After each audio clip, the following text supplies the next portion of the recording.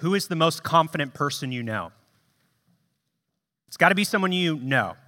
Can't be Taylor Swift or Michael Jordan, either the actor or athlete. If you're bothered like me by superlatives, just think of someone confident that you know. Maybe they're in this room. The first person I thought of, you know well, but is not in this room. We're not going to talk about him behind his back since he's not here. Although I'm sure I could come up with some entertaining stories. Another person that I thought of that you don't know, at least I assume so, is one of my uncles. One of my uncles, he's the oldest in his family, and he was a born coach. He's a free thinker. He's really willing to try anything to extreme. I believe he started taking improv comedy classes in his 60s or 70s, and will sometimes just get up in front of a bunch of people having no idea what he's going to say and just going with it.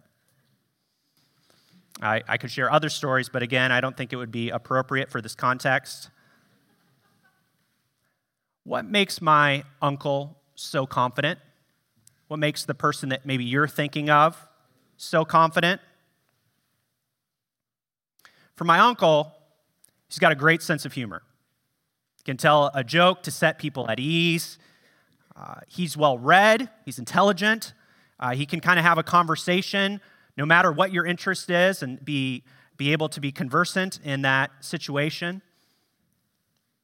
Usually his confidence doesn't come across as arrogance, but his confidence is normally expressed in a genuine interest in other people. Like, he's a great listener because he's not thinking of himself. He's confident in himself, so he's able to focus on the individual in front of him. Are those maybe some of the things that you thought of for the confident person that you were thinking of? Or maybe the person you were thinking of maybe comes across more as arrogant. Their confidence goes that direction some of the time. What about you? Are you a confident person? And what would it mean for you to grow in confidence today? You know, in our quest to gain confidence or to just appear to be more confident to others, we naturally look inside ourselves, don't we?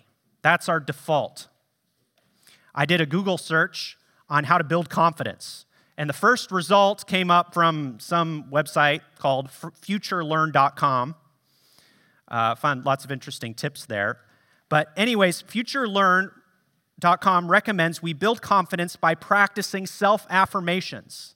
Self-affirmations. So you're supposed to tell yourself these things in order to gain confidence. So I tried this before this sermon in the mirror. I choose to believe I am confident. There's 4 of them. I am confident. So you see the transition. Okay, now I'm confident and I value myself. I'm confident in my abilities. And 4th, I let go of limiting beliefs and choose to trust myself. We'll see how that helps me here today. For the sake of argument, I want us to just grant that confidence is generally a good thing. But I want to explore with you all a more reliable source than futurelearn.com on how to build confidence, and more importantly, a better source, a better foundation for our confidence than ourselves. So I'd invite you to turn in your Bibles to Psalm 110. Psalm 110 is kind of in the middle of your Bible. If you're using the black pew Bibles provided, it's on page 535. Psalm 110, page 535 in the pew Bibles. And even if you don't normally open your Bibles, maybe today is the day, because we're going to be turning around more than we normally do here at Hinson to some other passages. Let me read Psalm 110 for us. A psalm of David. This is the declaration of the Lord to my Lord. Sit at my right hand until I make your enemies your footstool. The Lord will extend your mighty scepter from Zion. Rule over your surrounding enemies. Your people will volunteer on your day of battle. In holy splendor from the womb of the dawn, the dew of your youth belongs to you. The Lord has sworn an oath and will not take it back. You are a priest forever, according to the pattern of Melchizedek. The Lord is at your right hand. He will crush kings on the day of his anger. He will judge the nations, heaping up corpses. He will crush leaders over the entire world. He will drink from the brook by the road. Therefore, he will lift up his head. Did you notice how confident this psalm is? The certainty of the he wills in verses 5 through 7. He will, he will, he will. The surety of the oath in verse 4 from the Lord. Yahweh, all caps, that he will not take back. And then it begins with this declaration from the Lord. I think this is one of the most confident songs / prayers in all the Bible. And it is the most quoted Old Testament passage in the New Testament. The Protestant reformer, Martin Luther, called Psalm 110 the truly supreme chief psalm of our dear Lord Jesus Christ. So today, we want to just explore a little bit the source of King David's confidence and how it's better than self-confidence. So here's my argument from Psalm 110. Be confident in God's Messiah. Be confident in God's Messiah. Specifically, we are called to be confident in his reign, his representation, and his victory. His reign, his representation, and his victory. My prayer for us is that no matter what you're going through today, that you will find fresh confidence that the Lord Jesus Christ reigns as King, that he serves as our great high priest before God, and he will certainly return to make all things new. So be confident in God's Messiah and his rule. We see this in verses 1 through 3. But before we get to verses 1 through 3, let's briefly consider Psalm 108 and Psalm 109, which I think are like the drum roll that gets us ready for Psalm 110. King David writes in Psalm 108, verse 1, "My heart is confident, God." But then, by Psalm 109, verse 22, he says, same guy, David says, "I am suffering and needy. My heart is wounded within me. I fade away like a lengthening shadow. I am shaken off like a locust." Is David like many of us? Confident in some contexts, confident some days, other days feeling needy, insecure, suffering. Well, let's see how Psalm 109 concludes before we get here to Psalm 110. This is in verse 31 of Psalm 109. "For he," that's the Lord, "stands at the right hand of the needy to save him from those who would condemn him." You know, even when David is feeling needy and under attack from his enemies, he's confident that the Lord, his God, stands at his right hand to save him. But that begs the question, is he really, though? Is he really confident? How can he be sure that the Lord God is for him and that he will be saved? Enter Psalm 110. Listen as I read again. A psalm of David. "This is the declaration of the Lord to my Lord. Sit at my right hand until I make your enemies your footstool. The Lord will extend your mighty scepter from Zion. Rule over your surrounding enemies.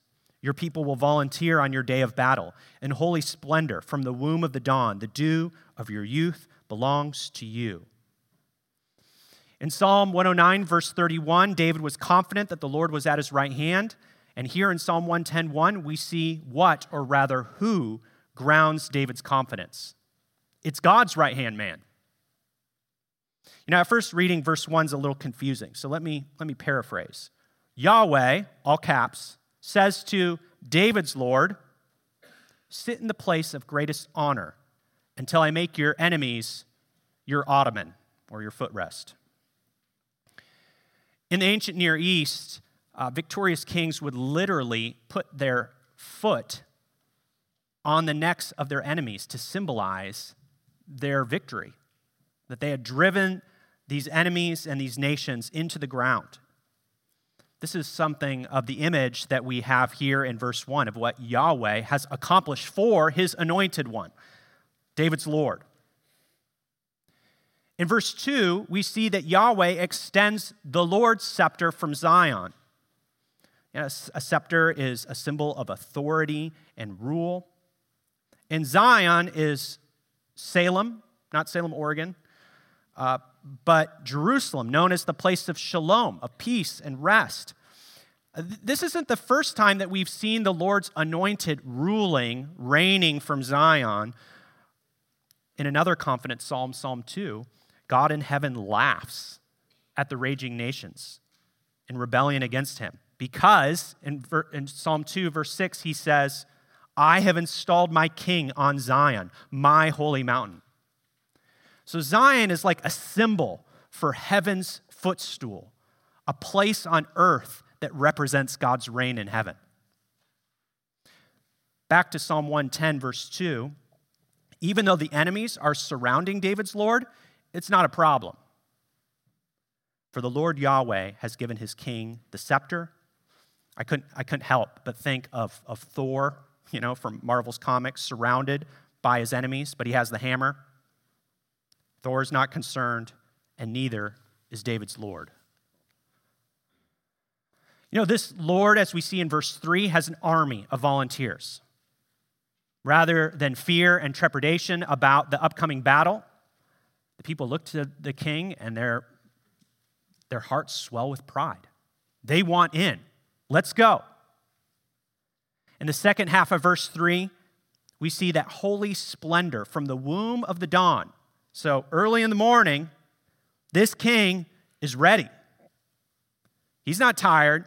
His muscles are popping. He's swole. He's full of youthful vigor, and he's ready to conquer, ready to win, ready to rule. I think this is the picture we see of David's Lord, God's right-hand man, in verses 1 through 3. He's strong, he's majestic, he's eager, he's young, he's powerful. And the source of his rule, even this king doesn't look to himself, but it comes from Yahweh himself. Enemies don't stand a chance against this king. This is David's Lord. He's the king of heaven, the Lord's king, and his reign is unstoppable. Do you believe this king is for real? Unlike Thor, do you believe that this king reigns from heaven? If so, how does that shape your confidence today? If this is who's reigning from heaven, how is that impacting your day, your week, as you think about the trouble in the world and in your life? I think we can often fake our confidence or be misguided in our confidence. Even religious people can place their confidence in the wrong place, all the while attending church, doing Christian things. 2,000 years ago, most of the Pharisees living in Jerusalem, they probably would have been able to quote Psalm 110 by memory. They believed that God would send his king from heaven, from King David's lineage, to free them from oppression, to restore the throne of Israel, to be a political Messiah. And yet when that king showed up, well, this is where I'm going to have you turn, if you'd like, to Matthew 22, verse 41. Matthew 22:41.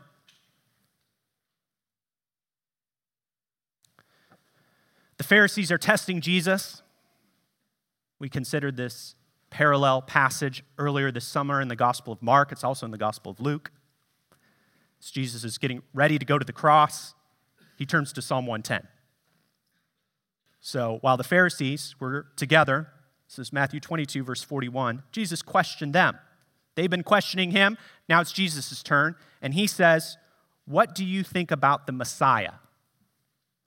Whose son is he?" That's Jesus talking to the Pharisees.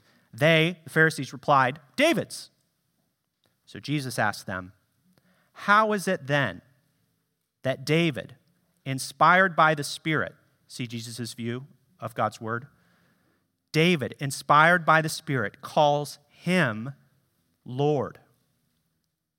The Lord declared to my Lord, "Sit at my right hand until I put your enemies under your feet." If David calls him Lord, how then can he be his son? The Pharisees were confident that the Messiah would be David's son. And Jesus is not saying that they're wrong. He's just saying that he's a whole lot more than merely David's son. He is David's Lord. And surely David would not call anyone, King David, like the greatest king in Israel's history, would not call anyone Lord but God himself. So Jesus is saying, my point exactly. The Messiah is not only David's son, he is God himself. The religious leaders were so confident in their interpretation of the psalm. They're so trapped in their nearsightedness. They think Jesus is a blasphemer. How dare he say this? It's not maybe as subtle to them as it is to us. He's saying, that's who's among you. David's Lord, that's me. So the religious leaders commit themselves to commit the greatest evil of all time. In their jealousy, in their fear, in their arrogance, they crucify David's greater son, David's Lord, God's Messiah. You know, you don't need me to tell you that there's nothing more dangerous than a confident religious person. If we truly believe that our rights and our beliefs come from above, our confidence can lead to so much damage, violence, judgment.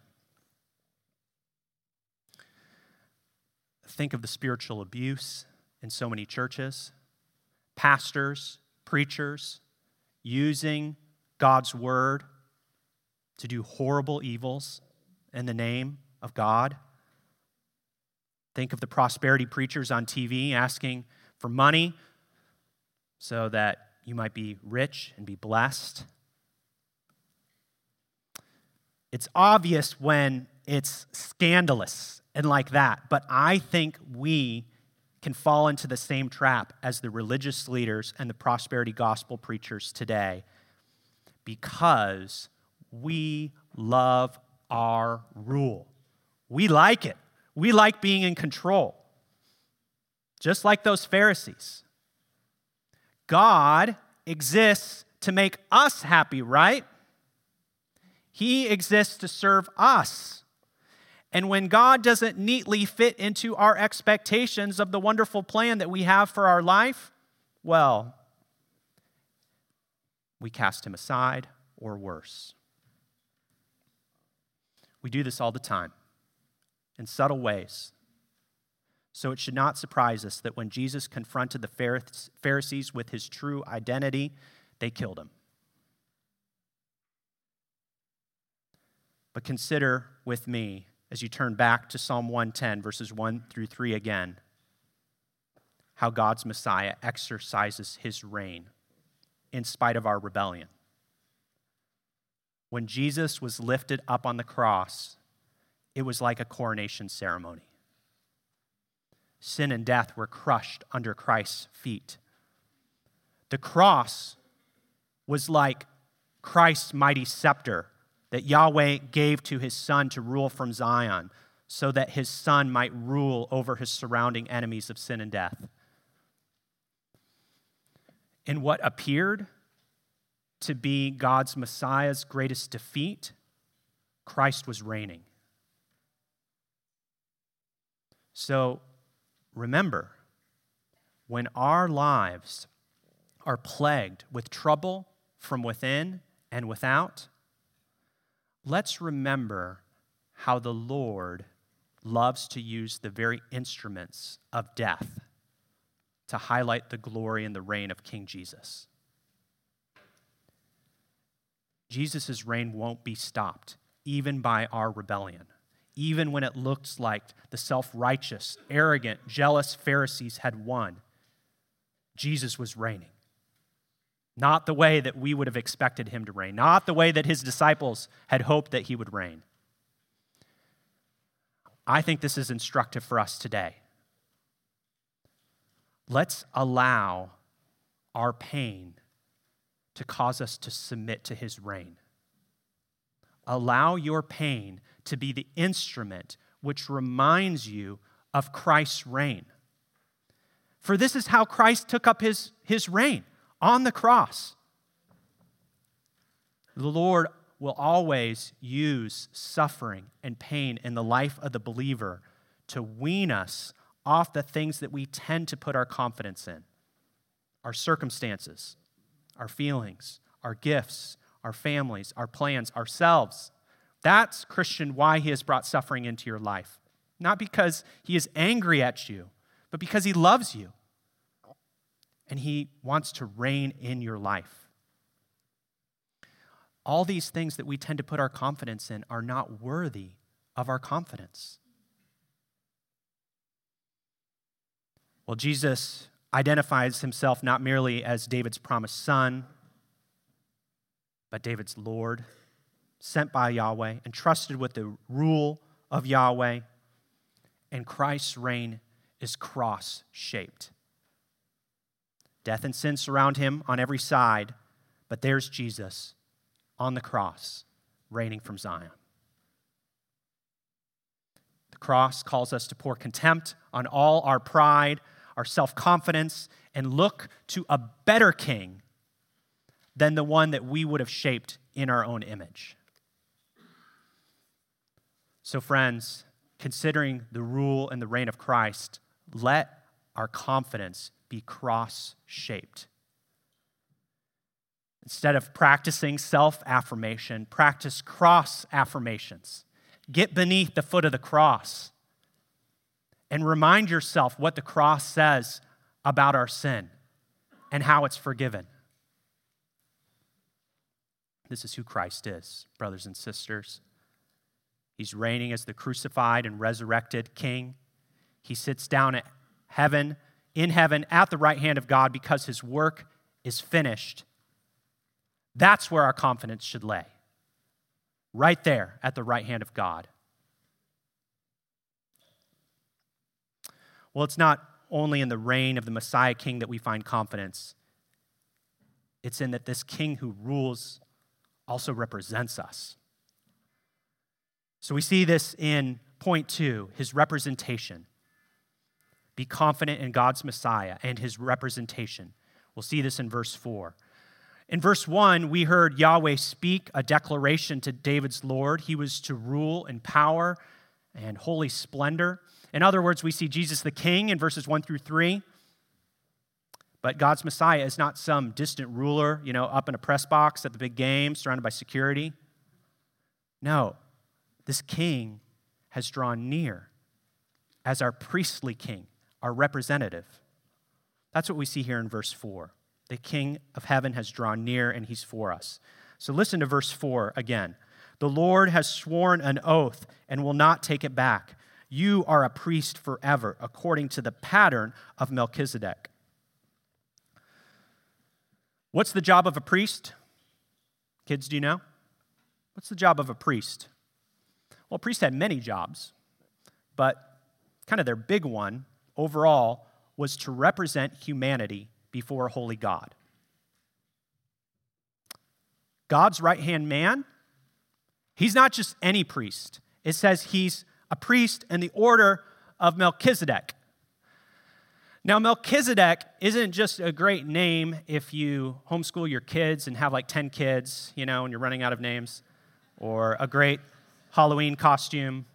Kids, I have ideas. You can talk to me later. If you want to be Melchizedek for Halloween, I think it'd be great. Melchizedek is an elusive figure who shows up mysteriously to Abram in Genesis 14. He's a king of Salem, but he's also a priest to the Most High God. And Melchizedek shows up, and he blesses Abram, bringing bread and wine. And he consider what I just said. Melchizedek is the one who blesses Abram. Only the greater blesses the lesser. And Abram gives Melchizedek a tithe of everything he owns. Like the whole interaction, I can't remember, is like 3 or 4 verses. It's interesting. It's kind of out of the blue, kind of weird. And then Psalm 10 comes along and reveals that Melchizedek is a type. He's like foreshadowing of what God is doing and the larger story of history. He's to prepare us for David's Lord, this kingly priest. So I hope you're starting to see even the escalation in Psalm 110 itself. It's like Psalm 1 through 3, or verses 1 through 3, he's the king. And it's like, and that's not all. He's drawn near. He's a king priest. He's here to represent a people before the throne of God above, just as we have been singing throughout the service. The Lord swears an oath, promises not to take it back, so that our confidence in this priest king might be rock solid.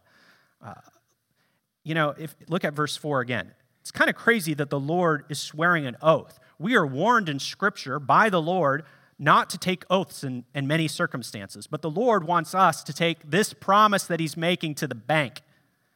The source of our confidence here in this priest king, David's Lord, will never depreciate or wear out because he's a priest forever. Now, earlier in the service, our brother John read from Hebrews 7 on why that matters, that he's a priest who reigns forever. Why does that matter? Let me remind you. Because he remains forever, he holds his priesthood permanently. Therefore, he is able to save completely those who come to God through him, since he always lives to intercede for them. Let that sink in. That's why it matters that our priest lives forever. If you place your confidence in your good looks, they're going to fade. I'm sorry to say. If you place your confidence in your money, you can't take it with you. The market may crash too. Your friends and family will change. To say it in a morbid way, everybody dies. Everything is always changing. And then in the midst of all this change and turmoil surrounding our lives, we have this priest king, seated solidly on the throne, God's right-hand man, the one unchangeable person in the universe, and he's the only reliable source of our confidence today. Hebrews 7:26 brings it home. This is the kind of high priest we need. What's he like? Holy, innocent, undefiled, separated from sinners, and exalted above the heavens. Brothers and sisters, this is who represents you. Does that do anything for you this morning? Some of you may be sitting here thinking, I'm a Christian. You may identify as a Christian, but if you're honest with yourself, even now, you know that you're doing most of the representation to God. You convince yourself when you're feeling guilty or ashamed, I've done a lot of good things, or I'm not as bad as that person. I go to church. I've given a lot of money. Look at all the things that I've done, God. You would never say it like that, but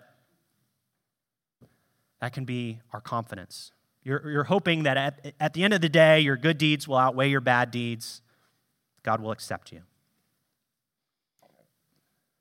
But friends, if that is how we are justified before a holy God, why in the world would God have sent his Son at such cost to be the right-hand man to represent us? You know, I think Psalm 110, verse 4, is when this psalm becomes really good news. Yes, the Messiah is powerful. We should place our confidence in his rule. He's in control. He's sovereign. But here in verse 4, we see the goodness of Jesus. We see that the Lord's right-hand man is good. He offers his life for ours on the cross. His resurrection is proof that the Father accepted the Son's sacrifice. So friends, if you suspect that you're trusting in your own life before a holy God, today is the day to find a better lawyer. Today is the day to turn from yourself and trust in Christ, God who is for you. God won't turn back any who come to him in the name of his Son. For if God is for you, who can be against you? As we've mentioned a couple times already, today is Reformation Sunday, the day where we remember and celebrate the recovery of the gospel and the Protestant Reformation. God used many events and many different people to bring about the Protestant Reformation, but kind of the mascot of the Protestant Reformation is the German monk named Martin Luther, lived in the 16th century. For much of his life, Luther hated God. He felt like God was angry at him because of his sin. He thought God's righteousness was against him. But then Luther rejoiced when he discovered that through Christ, God's righteousness was credited to his account. His sin, Luther's sin, was placed on Christ, and Luther got the righteousness of God in Christ. In other words, God's right-hand man became Luther's right-hand man. And when Luther considered what he called this sweet exchange in the gospel, what he said is this famous quote, perhaps you've heard it before. Here, in the imputation of Christ to him, here I felt that I was altogether born again and had entered paradise itself through open gates. Martin Luther, in his life, knew the joy and the confidence of paradise even before his dying day. When he struggled for so long, he would spend hours confessing his sin and whipping himself and doing all sorts of crazy things because he thought God was against him. And then the gospel finally hit him, and he felt like he was in paradise. Is that how you feel today? Because of the gospel? Because of your great high priest? Friends, this is our hope. We've considered God's rule, Christ the King. We've considered Christ as our kingly priest and his representation of sinners like us. But the best is yet to come. The best is yet to come. So third, be confident in God's Messiah and his victory. Listen as I read verses 5 through 7. The Lord is at your right hand. He will crush kings on the day of his anger. He will judge the nations, heaping up corpses. He will crush leaders over the entire world. He will drink from the brook by the road. Therefore, he will lift up his head. Now, we have a transition here in verse 5. David speaks now to the Lord Yahweh directly about the coming victory of the Lord's king. Notice the certainty. I already pointed this out earlier, but did you see this in verses 5 through 7? He will crush kings on the day of his anger. He will judge the nations, heaping up corpses. He will crush leaders over the entire world. David has no doubt. The Messiah is literally crushing it in the future. This is the result of what we saw in verses 1 through 4. The Messiah's enemies, they don't stand a chance.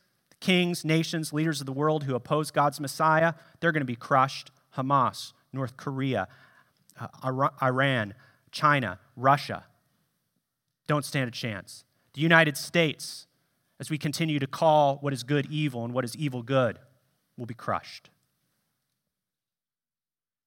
After all the Messiah's judging, you would think that he may be tired. Like, this has been exhausting. There's a lot of evil out there to crush. But the king's just getting started. Look at verse 7. Messiah lifts up his head. He's refreshed and ready for more. Verses 5 through 7 anticipate the victory of both the cross as well as the final victory of Christ's second coming. Christ laid the groundwork for his victory by his death, resurrection, and ascension. And it's just only a matter of time until he puts the final nail in the coffin of death. In 1 Corinthians 15, the Apostle Paul riffs a little bit on Psalm 110, rejoicing that because of the resurrection of Jesus, it's only a matter of time till we'll be raised with Christ and then the end will come. This is how Paul puts it in 1 Corinthians 15. Then comes the end, when he hands over the kingdom to God the Father, so he is Christ. When he abolishes all rule and all authority and power. Do you hear the echoes of Psalm 110, verses 5 through 7 there? For he must reign until he puts all his enemies under his feet. Psalm 110:1. The last enemy to be abolished is death. At the cross, the victory has been won. But we don't see all the results yet. Not yet.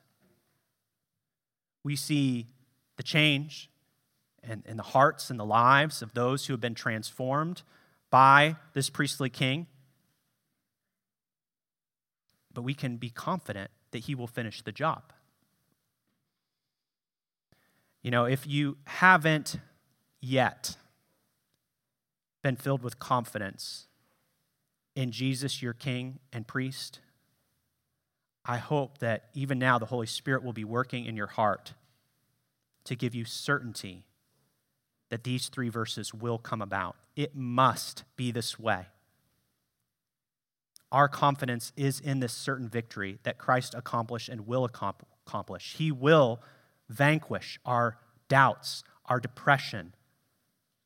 Wars, violence, immorality will be a distant memory. And though these things are surrounding us today, just like they were surrounding the Lord's king, back up in verse 2, God's sharpening his sword for one last push against evil. He who began this work of justice and mercy at the cross will certainly complete it. It would not make any sense for God to send his son at such cost to himself and not finish the job. And also, the Lord said it. This is the declaration of the Lord. And he has sworn this oath, and he will not take it back. And yet, if we're honest, we do still struggle with doubts. We do wonder why it's been taking so long for this final day to come. We doubt God's goodness. We doubt his rule as we look at the wars and the trouble and the death and the sin around us and in us. And when we do that, we must let Psalm 110's reality penetrate our hearts and our souls and see this king with eyes of faith and be confident not in ourselves, not in how we feel about what's going on in us and around us, but this is what is real. What good has putting our confidence in ourselves and the circumstances around us gotten us? And has gotten the world leaders? Not a lot of good. As our priest king lifts up his head, like we see here in verse 7, I'd encourage you, Christian, to lift up your head. even now, Christ will lift you up. He will refresh you with streams of living water in his word. His word is here to remind us, even now, what is real, that he reigns. He has given everything we need for life and godliness because Christ reigns. He represents us. He intercedes for us, praying for us even now. And he's given us his Spirit to convict us, to comfort us, to help us. The Lord reigns. He's for us, and he will return. This last Friday, we remembered and celebrated longtime church member Fran Sturgis. Fran's confidence throughout her life was in the Lord. And we trust that her confidence is now vindicated. Her faith, we trust, is now made sight. Likewise, in January 1546, Protestant reformer Martin Luther was dying.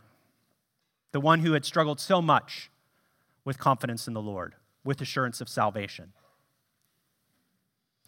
Martin's friends asked him, "Martin, are you ready to die, trusting in the Lord Jesus Christ, and to confess the doctrine which you have taught in his name?" Luther's clear and confident reply. He didn't talk about all he had done. It's like, I pretty much changed the world. Yes, he was confident in Christ and the doctrine that he has taught in his name. And then Luther took his last breath. In that day, there was expectations when someone would die in the church of different ceremonies and ecclesiological activities.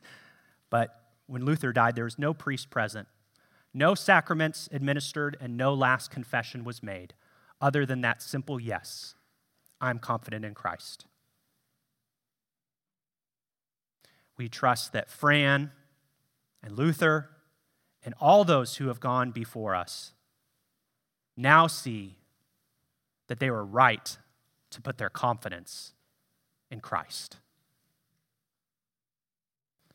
I'm sure that they would tell us, based on what they know now,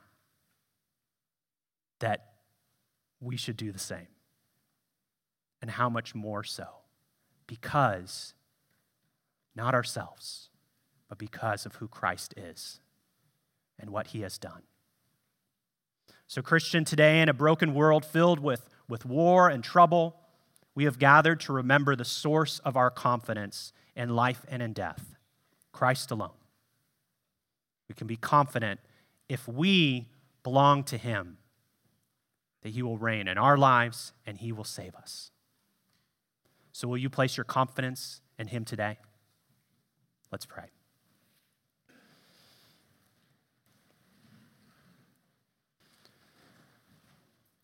Lord, we confess that where else can we go? You alone have the words of eternal life. Lord, all other sources of confidence will fail us. But Lord, because you live forever to intercede for us, even now we can entrust ourselves with all our weaknesses, all our doubts, all our sins to you, knowing that you love us, that you are for us, and that you will reign. And Lord, that you will make all things new. So Lord, we pray that you would hasten that day, and we pray that you would hold us fast until we greet you face to face. So keep us, Lord. Lord, help us to walk in repentance and faith, even today, with a strong confidence, not in ourselves, but in you. We pray all this in Christ's name. Amen. I hope you are encouraged and challenged to put your confidence in none other but Christ, our King, priest, and returning one. Now receive this blessing from God's word. May the grace of the Lord Jesus Christ and the love of God and the fellowship of the Holy Spirit be with us all both now and forevermore. Amen. Go in peace.